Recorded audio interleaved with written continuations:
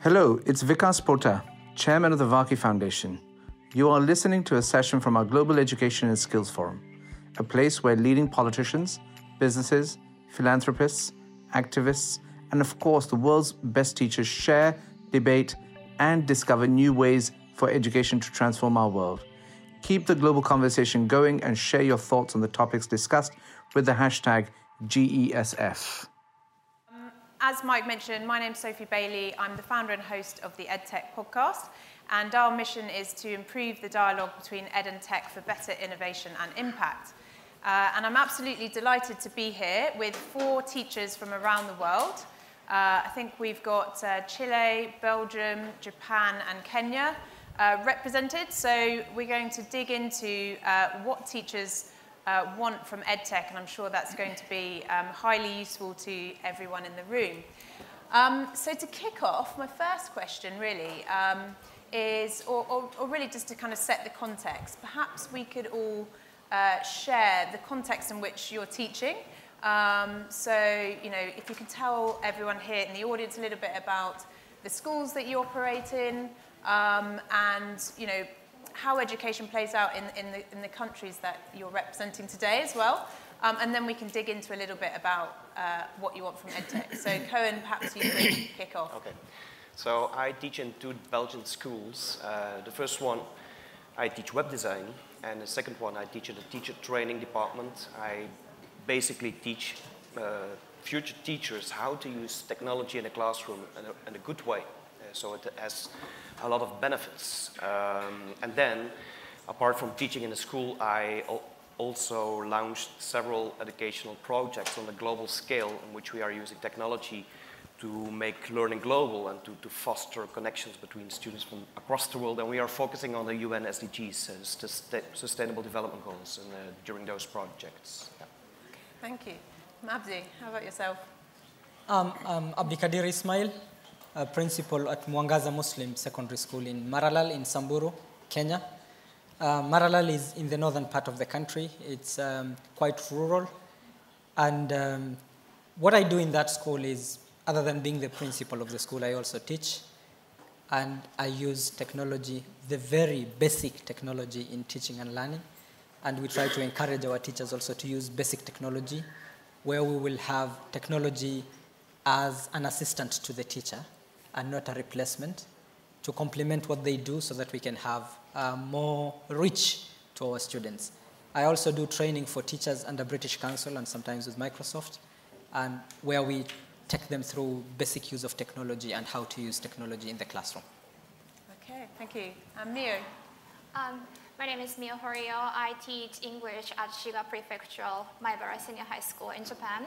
And it is located almost the center of Japan and in the countryside, close to Kyoto, but I teach at the community with a population of about 40,000 in its countryside. And the challenges we are faced with is that we don't have much connection to the world, even though I teach English. So students had less motivation in learning English. And I use technology, mainly Skype or some tools, to connect my students with the world.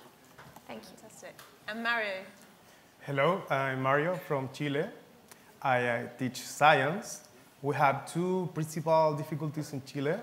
We have not enough labs for teach science, and we don't have too much time or money to make it some labs. So technology can help us in 2 lines. Principal, have enough labs behind the screen and show abstract topics like periodic table or cell division. And I have a work related with that. Okay, and then your school, what could you describe a little bit, like the context that you're working in? Is it in a city or is it in a more rural setting? I work in a suburban in the capital city with 85% of vulnerability. So it's a really poor community. We don't have enough money for labs or technology. Okay, so that gives you a little bit of an idea of where everyone's coming from. But I suppose the broad question today is, what do teachers want from EdTech? So what do you want from EdTech, and conversely, what don't you want? So what do you find not useful? Anyone have any strong opinions on what you want from EdTech? Who's going to jump in? Okay.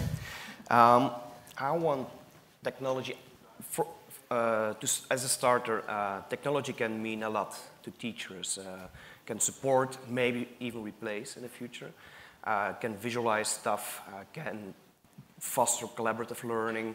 I think there are very different ways we can use technology in a classroom. And some of the applications will make sure that you are enhancing learning, but what we really want is transform the learning process of our students, basically. So what I'd like to do in my classroom is making sure that very important skills are addressed, like collaborative learning and critical thinking and problem solving and empathy even. Empathy is a really tricky one, how to bring empathy in a classroom. I think you can do that with technology and the right setting. But the most important part is that there is always a pedagogy. And I think we have to focus on pedagogy and then have to make the right match with certain technology. And many teachers are doing this in the wrong way. They're trying to connect or match technology directly with the curriculum. Mm-hmm. And that's a wrong thing to do. Yeah. So you've talked before about teachers needing to be pedagogical engineers and sort of taking some of the EdTech tools but matching it with the pedagogy that makes sense in that context. I think they have to be, because in most cases technology is not designed for education, you know? Skype wasn't built to be used in a classroom.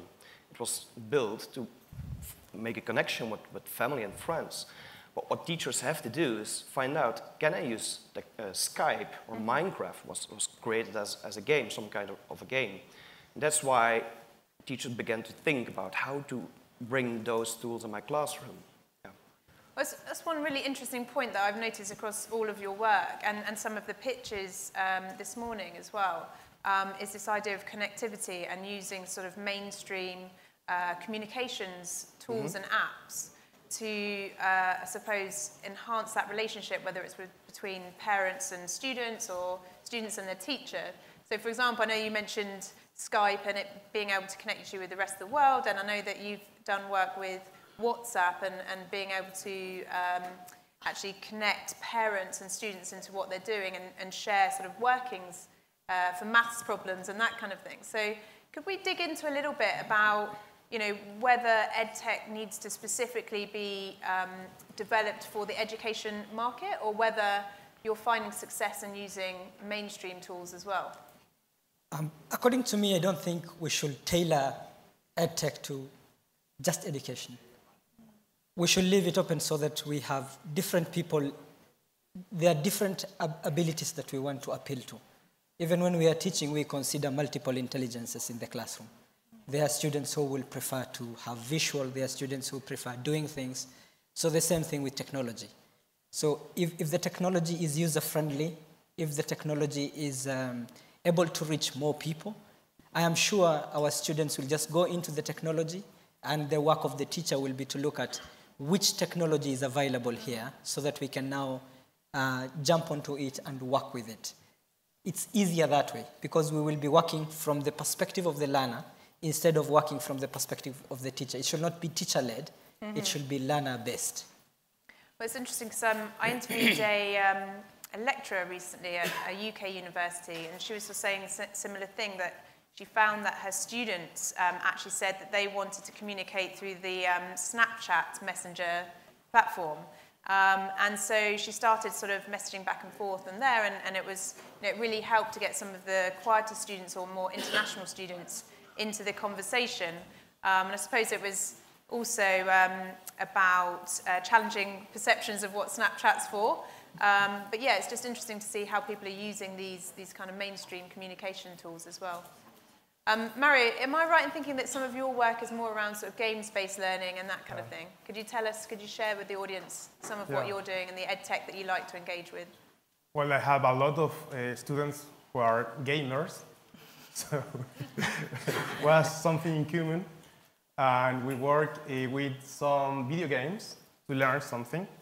So related with your question, maybe the teachers must find technology and bring it to the school. Whatever technology can be used for teaching in our subjects. So we need more standardization in programming, I think. We start with QR codes. These QR codes are standard, universal. But when we go to augmented reality, all apps are different. We need an app specifically for every topic. It's not a universal code for augmented reality, for example. So it's really difficult. We need a lot of different apps to use augmented reality. We need work in universal programming for that, for example, or other topics. It's kind of like the age-old question, isn't it? How do you know, you've got this sort of wealth of EdTech tools out there. How do you discern which one's going to be useful? I know that you've talked about some of the pedagogical frameworks that might help with that, that might be worth sharing as well. Well, I don't think there's a good framework which decides which tool to use, you know? Every teacher and every student has a different need. There's no holy grail. It depends on the age of the students, the financial background, the subject you teach, etc. So I really believe that the teacher has to be a pedagogical engineer, and he or she gets to decide which tool to use. But there's an interesting academic framework that's a DPAC model, which helps teachers to decide to connect certain technology to certain pedagogy. And there's also a very interesting framework, the SAMR model, S-A-M-R, which will help to evaluate whether the tool you are using is really enhancing or transforming learning. So the S from substitution, like we know so many schools who bought a lot of iPads, and all they do with the iPad is just replacing the textbooks. That's it. That's not that good. That's the S, the substitution, you know. But there is also like Mio maybe using Skype to connect children with other children across the world. That's the R from redefinition. She wouldn't be able to do that without this technology. Yeah. And then I'm sure we've got a lot of EdTech entrepreneurs and developers in the audience. So what would you like to see more of from EdTech? I mean, if people are going to devote their kind of life and their energy and time to developing these solutions and products, where do you think is a good use of that time in terms of developing new solutions? Well, for me, I think we've had enough ELOs, electronic learning devices and environments. I think we are good with technology which offers knowledge, you know. We have YouTube, we have lots of websites, blogs, etc. My thing is collaborative learning. I really like to find out how to promote collaboration using technology. But I think that what would be really interesting for the future is adaptive learning environments in which AI will help to decide which approach every student deserves and needs, and how to individualize and personalize learning, for me. Yeah. Okay. Abdi, how about yourself? For me, I think I look more at one, affordability, and reach. How far can it reach people, and how affordable is it? When I look at some of these technologies that we use, like with our parents and our children, they don't even know how to read the user guides, and they don't need them. So that is part of the user friendliness that I want to see in whatever technology that comes into place, so that it can help us to reach more people and be affordable to them. And thirdly, it can keep data that will inform us on what it is that we are achieving or not achieving. And it should be mobile. Yeah, because you were explaining to me before, you know, how you set up the sort of connectivity in the school through hotspotting and things like that. Could you describe that so people can understand that, you know, it's not necessarily the EdTech environment that they would be imagining? Yeah, in my case, I work with students, and we have 2 laptops in the school. Again, it's 254 students, and the laptops belongs to us. It's mine and my deputies. So we can decide if we want to use it with the students or not because it's personal. We also talk to our teachers because they have their phones, and I use my phone as a hotspot for the school. So I connect on hotspot, and then the students and the teachers can use either the teachers' phones or the 2 laptops that are there, and they can do their basic research and do whatever it is that they want. Because for me, I believe they will get more knowledge than I can provide and the teachers can provide, because there are thousands of teachers in the world online every other time, and there's a lot of resource that they can get there. And another thing is that I know in their future, they will be doing things online, and they need this information and this knowledge at that time.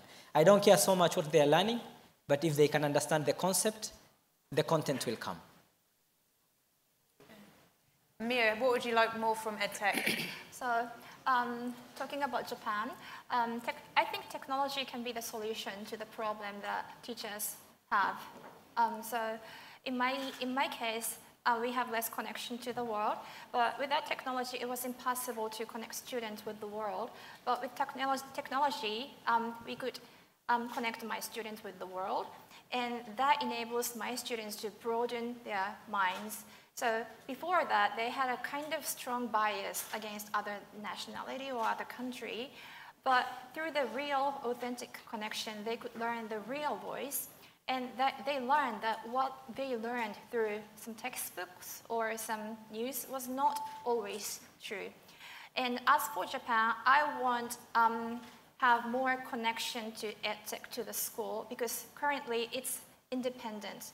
So teachers think about technology by themselves, and EdTech companies think about using technology in the school by themselves. So we want more connection. Yeah. Well, that is quite an interesting one. How many out of you have been involved in any kind of co-curation or co-development process with EdTech organisations? That's interesting.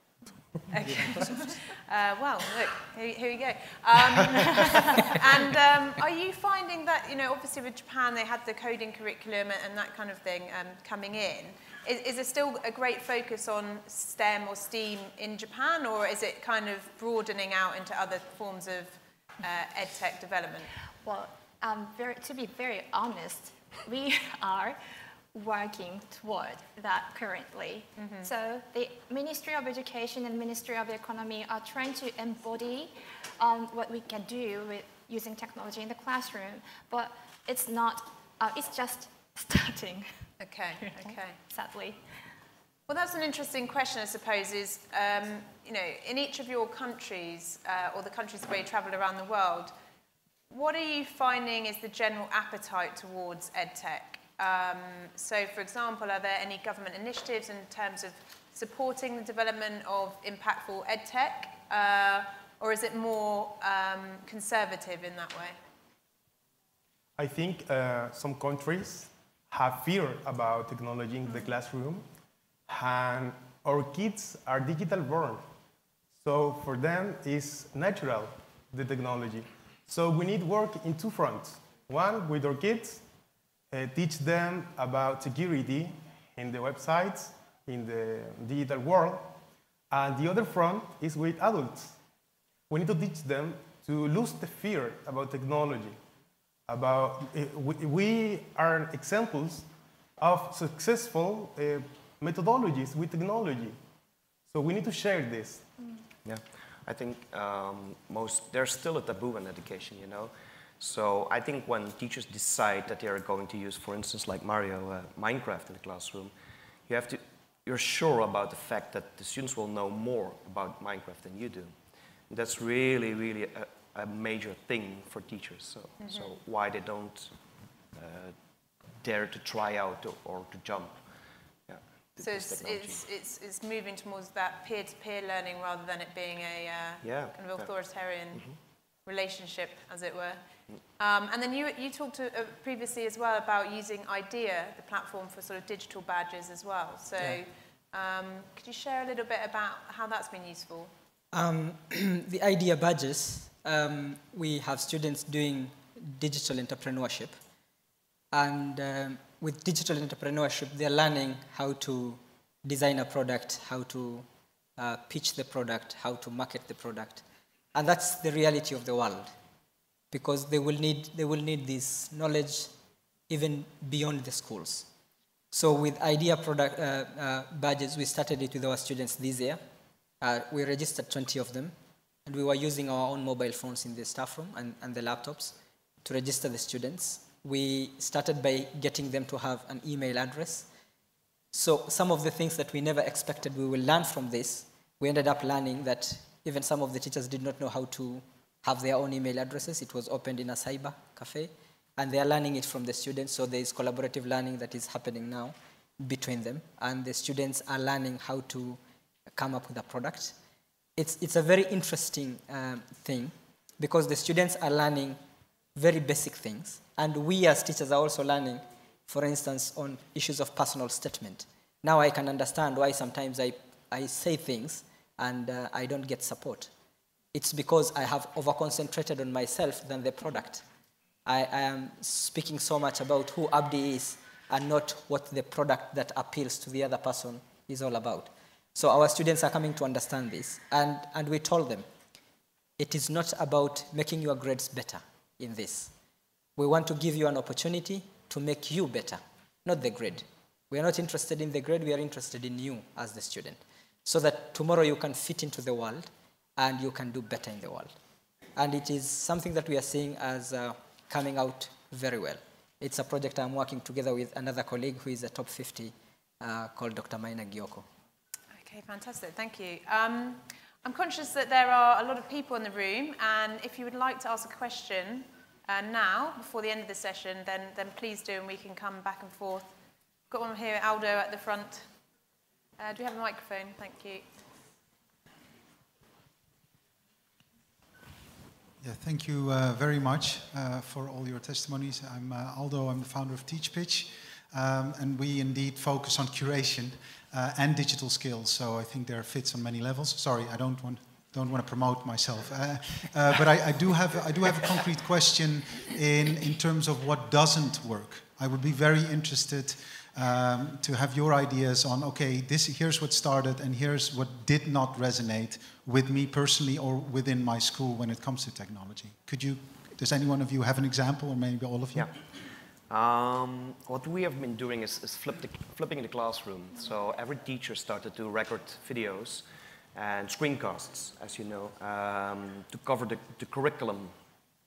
And that worked fine. Students are able to find their own path. It's a great way to individualize learning. And the students really loved this. But at a certain amount, at a certain stage, we overdid it. So they had a teacher in the morning for 4 hours, and he told the students, well, they watch this video, this video, this video, this video, and the teacher after the noon and at the evening did the same. So the students ended up by listening for 8 hours to videos. Yeah. And then when they asked the question to the teacher didn't have any clue, because there are so many videos, you know? So I don't know what you're learning right now. Yeah. So I think my message is don't overdo it. And also, McDonald's is already able to digitize the whole process. They can run restaurants without any human being, but still the audience wants human beings. They want to be served, and I think students want the same, basically. Yeah. So don't overdo it, and my message would be concentrate on learning and not on teaching. Don't design tools based on teaching. That's the wrong perspective. Always focus on learning. Yeah. Yeah, I think on the same, just to back up what he's talking about, the issue of contexts matter. If we design a particular product and we want it to fit everyone, then we are lying to ourselves. Just like the same shoe cannot fit all of us, the shoe is important, but please look at my context and understand what it is that I will desire and what it is that I can utilize it for. Okay, we've got a couple more questions. Oh, yeah. Okay. My name is Edward. I'm a program manager from an NGO in Kenya. I'm running a project called Online Safety. I appreciate a lot that the technology in education has done a lot. But I would like to know what is being done, or what do you think will be done to ensure that our children are safe while they're using internet? So that's a big question across. Yes, it's good, it's doing a lot to them, but again, they are getting attacked, especially online child sexual exploitation. My question 2 will be, internet is good, but skilling creativity. Every time you give out an assignment, students run to internet, they copy paste, change a few words, gets the assignment back to you. And that kills creativity. What happens to that? So the first question, which I think is relevant when we're thinking about using mainstream communication tools as well, such as WhatsApp or YouTube or whatever it might be, Skype. How do we keep our children safe online? Or if it's older learners as well, because I think it's just as important to think about the over 60s as well as learners. And the second one, I'm not sure I completely got the question, but how do we continue that theme of creativity in our learners as well? So who'd like to tackle any of those? We haven't heard from you two for a little while, so I'm going to... I think teaching creativity is a little bit difficult for me because first we have to be creative. Teachers have to be creative, and unless we could be creative, we cannot teach creativity to the students. And as for internet, it's the same. So with the internet, we can use Skype or other tools, and it's very useful. But unless teachers don't know how to use it safely, we can't teach children how to use it safely. So firstly, we should learn about using that. But just to dig into that a little bit more, I think now, you know, in terms of leadership, whether that's within a school, university, whatever it might be, having that digital skill set is really essential and really, you know, will help your trajectory in that way. I'm just interested to know also, how did you go about equipping yourselves with that digital skill set or consciousness of, you know, making sure that you were aware of digital tools and what they could do? And was any part of that kind of carved out in your timetable, or did you take it on for yourselves? And then we'll yeah. Oh, me? Yeah, why not? Sorry. So as for me, I read some books about teaching digital technology, or I sometimes took MOOCs, massive online open courses, to learn about myself. And that was all in your own time or in the school's time? My own time, of course. How about yourself, Mary? Same for me, my own time. I learned in YouTube videos, tutorials, a lot of tutorials. Yeah. I learned for myself to programming, QR, and Unity, but we need that skills. We need that right now, not in the future. The world already changed. It's not coming change, already changed. Is that a continuing theme this end as well? That it's in your own time, or what's Yeah, the kind of... it is on my time. Just did it on my own, but I didn't go into reading. I dived into the sea. I just took whatever device I find. I try it. I just know one thing. There is a button that I can click on, and it says redo. So I knew I'll be safe. I just kept on redoing. Maybe to talk about what he's talked about on issues of safety online. I want to give the analogy of a knife in the kitchen. Children will interact with the knife. It's not the knife that is bad. It is how they will interact with the knife. Yes, exactly. The knife can kill, the knife can cut them, the knife can be very useful in cutting the meat and whatever it is that you want to use it in the kitchen for. So I don't want us to blame technology. I don't want us to blame it on that perspective. It is how we will introduce it to our learners. Unfortunately, we might decide we want to block them from this, and we say we don't want them to see this, we don't want them to see that. But they will still access through their friends, through their contemporaries, through other people. And it is better for us just to tell them and introduce them to what it is that is safer for them to do and what is not safe for them to do. Exactly. Yeah, exactly. Okay, we've got one more question. Yeah, my question is a direct follow-up to what you just said. So it's a great segue there. My name is Pablo. I'm the Chief Executive of CLUE Education. During the last, 10 years or so, we've been hearing that basically the solution to the problem of the use of technology in the classroom is more, right? You just need more money, more resources, more technology. If you throw more money, resources, and technology into the classroom, somehow a solution will be cooked and will come out. As it turns out, I've been the CEO of a premium school group where resources were not the issue. And we found out that for instance, if every child runs around with his own laptop or tablet, and there is full connectivity in the school and so on, that is not necessarily a good thing, because that exposes children to all sorts of potential distractions that they're not prepared to cope with. Oftentimes, teachers are also not prepared to manage the potential distractions that introduces. So it appears that with experience, we are learning that more is not necessarily better. So I would be thrilled to hear your views on how to thread that thin midway, to benefit from the, as you said, technology cuts both ways. Obviously, the chances of technology are amazing, but how to avoid the downside, how to find that middle way. Famously, Steve Jobs, the inventor of the iPad, if you will, he wouldn't allow his children to use iPads, right? So how do you see, how do you thread that pluses and minuses of technology in the classroom? I think a good framework is the Forum Balance framework, which states that it all starts with a good vision, the vision of the school leaders, and then you have to train the teachers how to use it properly.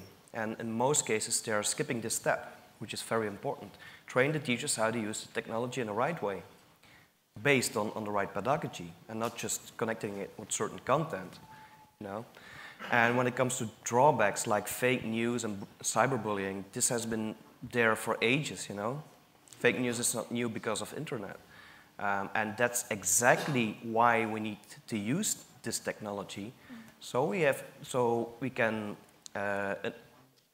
teach our students in a safe environment how to use this technology. So how to deal with fake news.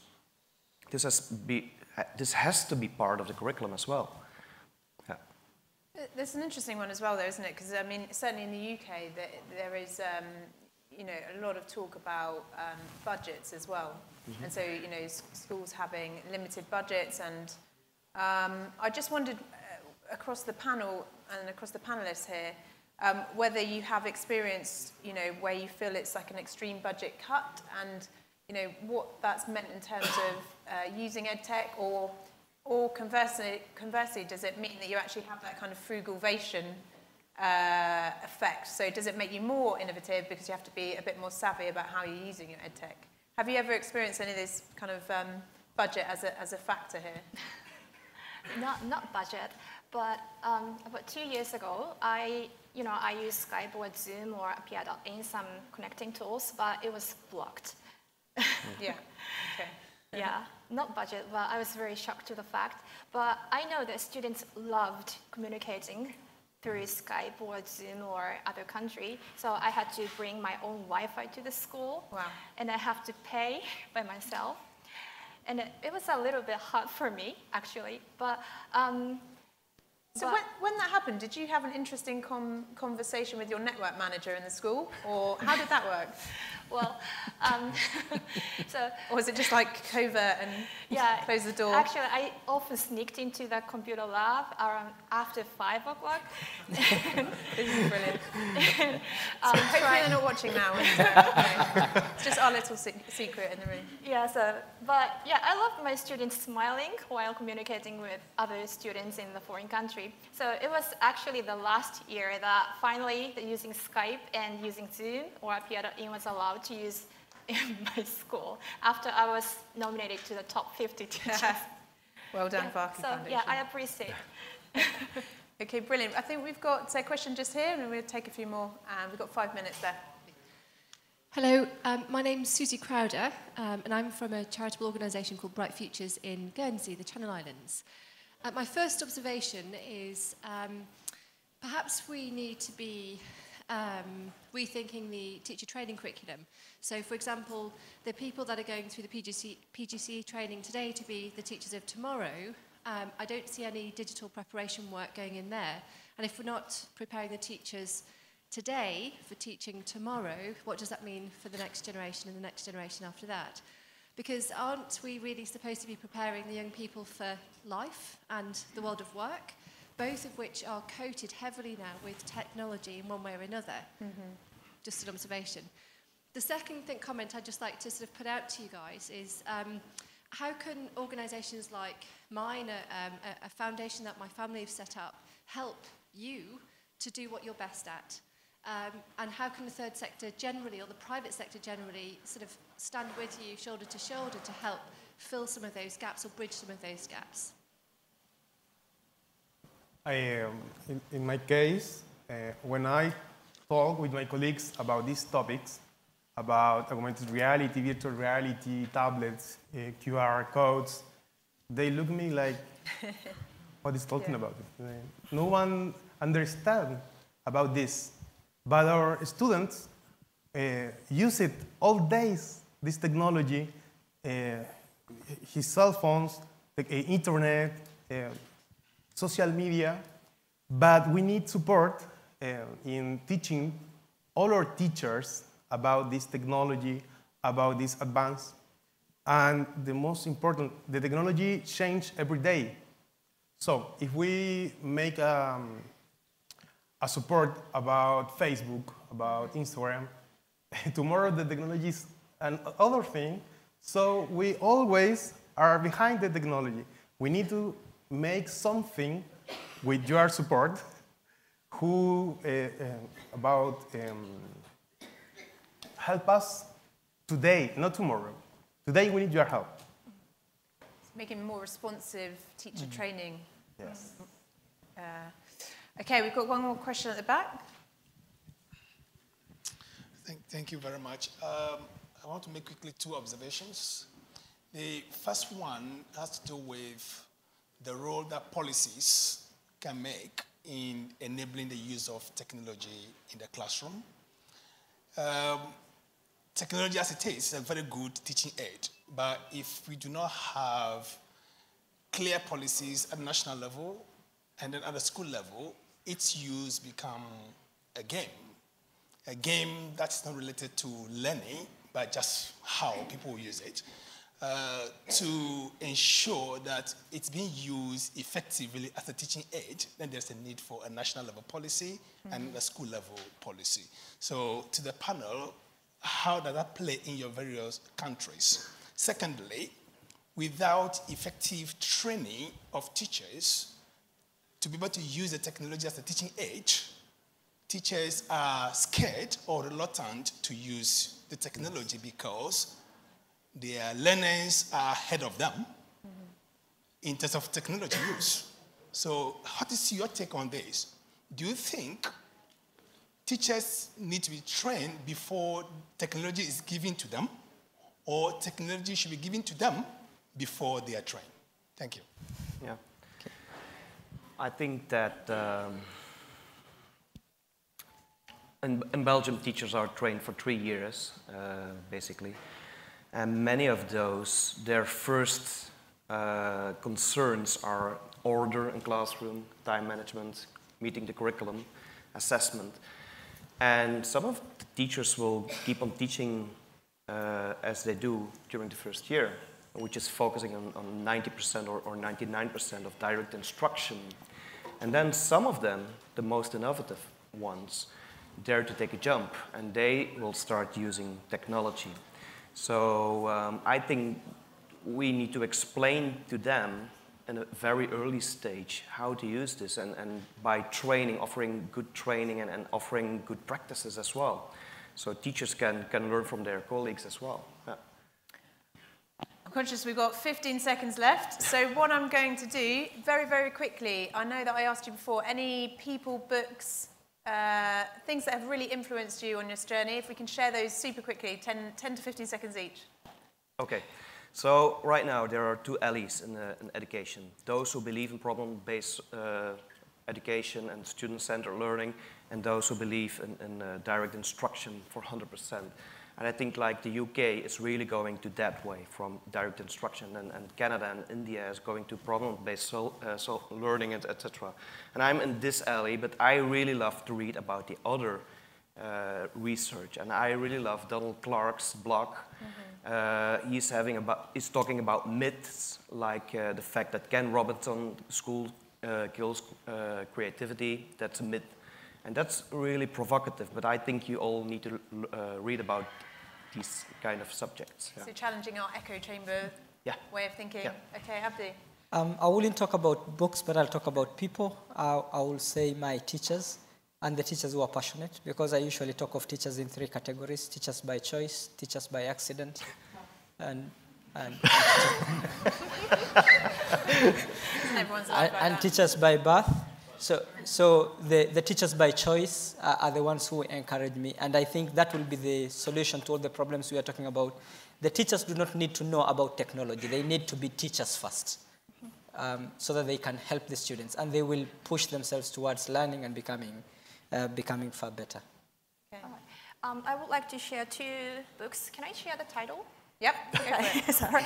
So one book is a book called Social Idiot, written by Jennifer Castle, and this is you can learn how students can behave well in the digital world online, and how they can use the online platform, or how they can use the smartphone in the classroom very well. And the other book is Connection-Based Learning, written by Sean Robinson, who is one of the top 50 teachers of Global Teacher Prize this year.